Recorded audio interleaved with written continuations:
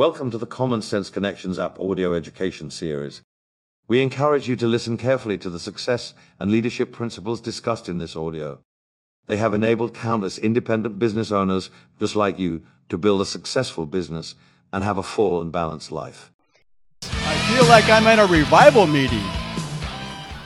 Now, I was asked to come up here, which I didn't really want to do, but come up here and tell you why I got in the business. I guess I really got in the business because of Richard through my sister back in 2004 in a company. But when I got it, I really didn't do anything for a while because I owned my own business in Minnesota. It was called Froggy's Carpet Shop. And that's how I knew Richard, because he had 2 stores, so he was twice as rich as I was. And so I always looked up to him and figured anything he does has got to be good because he has 2 stores, I only have 1. Well, in 1989, I got colon cancer. Life turned around. I switched insurances. There was a big battle, but I was thankful I had a good store because it cost me $526,000 for my surgeries. And but I was able to pay cash for it. It did tap the wallet a little bit, but didn't break me. And I had more complications going on. It was in 89 and 94.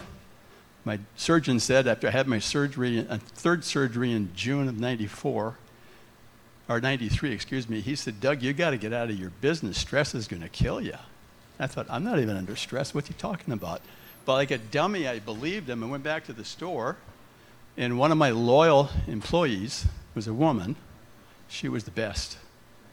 And I said, "Marlene, would you like to own Froggy's?" "Well, I don't have any money, Doug." I said, "Do you have $1?" She said, "Yes, I do." "Well, let's go do the transaction and we'll get it done." She took my business for $1.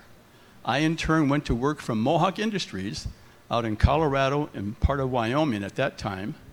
And I built up the business, and it moved on. Then they merged together because Mohawk and Ladin came together, company.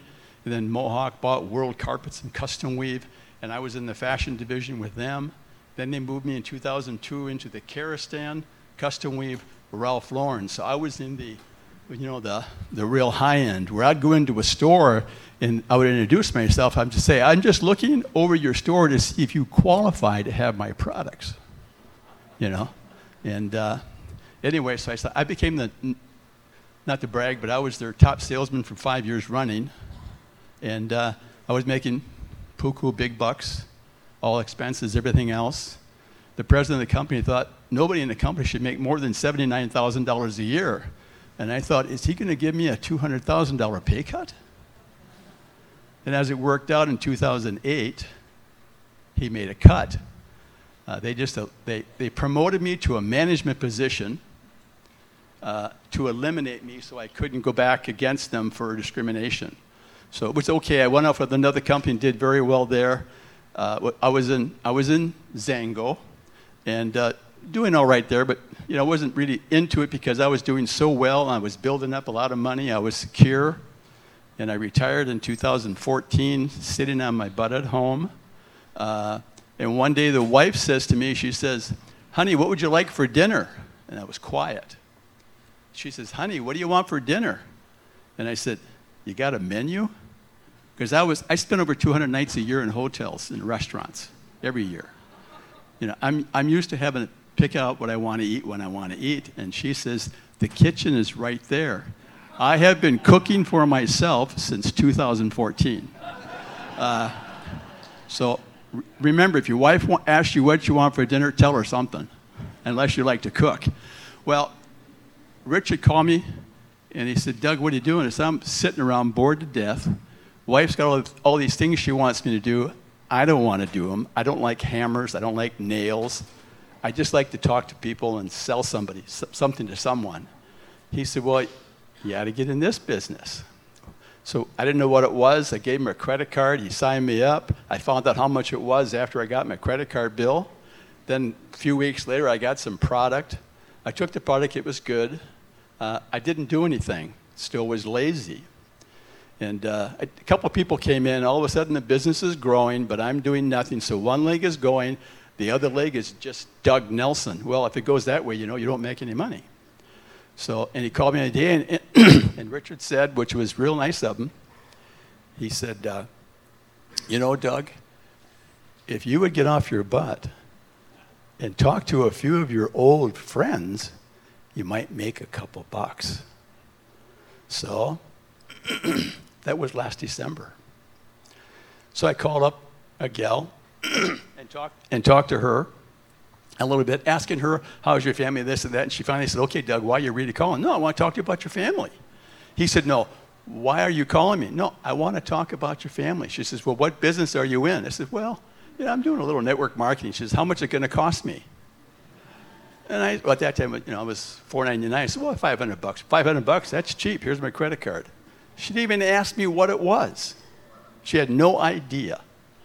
And I signed her up and I told her what the products were. And she said, well, how many products are there in the line? At that time, I think there was like 11. And she says, well, give me all of them. You got to have them all. You don't know what you got. So I ordered all of them for her. And a few weeks later, she started signing up customers. And then she signed up, got a distributor signed up. And then it just started going. And then the Fast Track came out. And I thought, this is really good. 500 AC, $250, for every sign up. So I got excited and made some phone calls. And in 1 month, I signed up 6 people. But I'm a nice person. I gave all 6 people to my people. I took the $50. They got the $250. Now, some people say that you're crazy, but I thought, if I help them, they will help me. And so that's how the business is done. You help the people that come in your business, and then they'll help you because you gain. If they gain, you gain. If they don't gain, you don't gain. And you can't do it by yourself. It's a team effort. And that's just how I did the business. And I'm glad he called me and told me to get off my carcass. He called me another word for it, but get off my rear end and to do something. And that's it. I'm retired still. I don't feel like this is a job. This is not a job. This is only nice. Look it in your e-wallet and then pushing the button, transferring the money. That's the fun part. So anyway, that's my story, and I'm sticking to it. This audio series was created to help you with personal development, professional development, and gaining the skills to build a sustainable business. While certainly no one can guarantee success, it is our hope that the principles and ideas discussed here will enable you to experience the thrill of accomplishment and offer your life greater significance and enjoyment.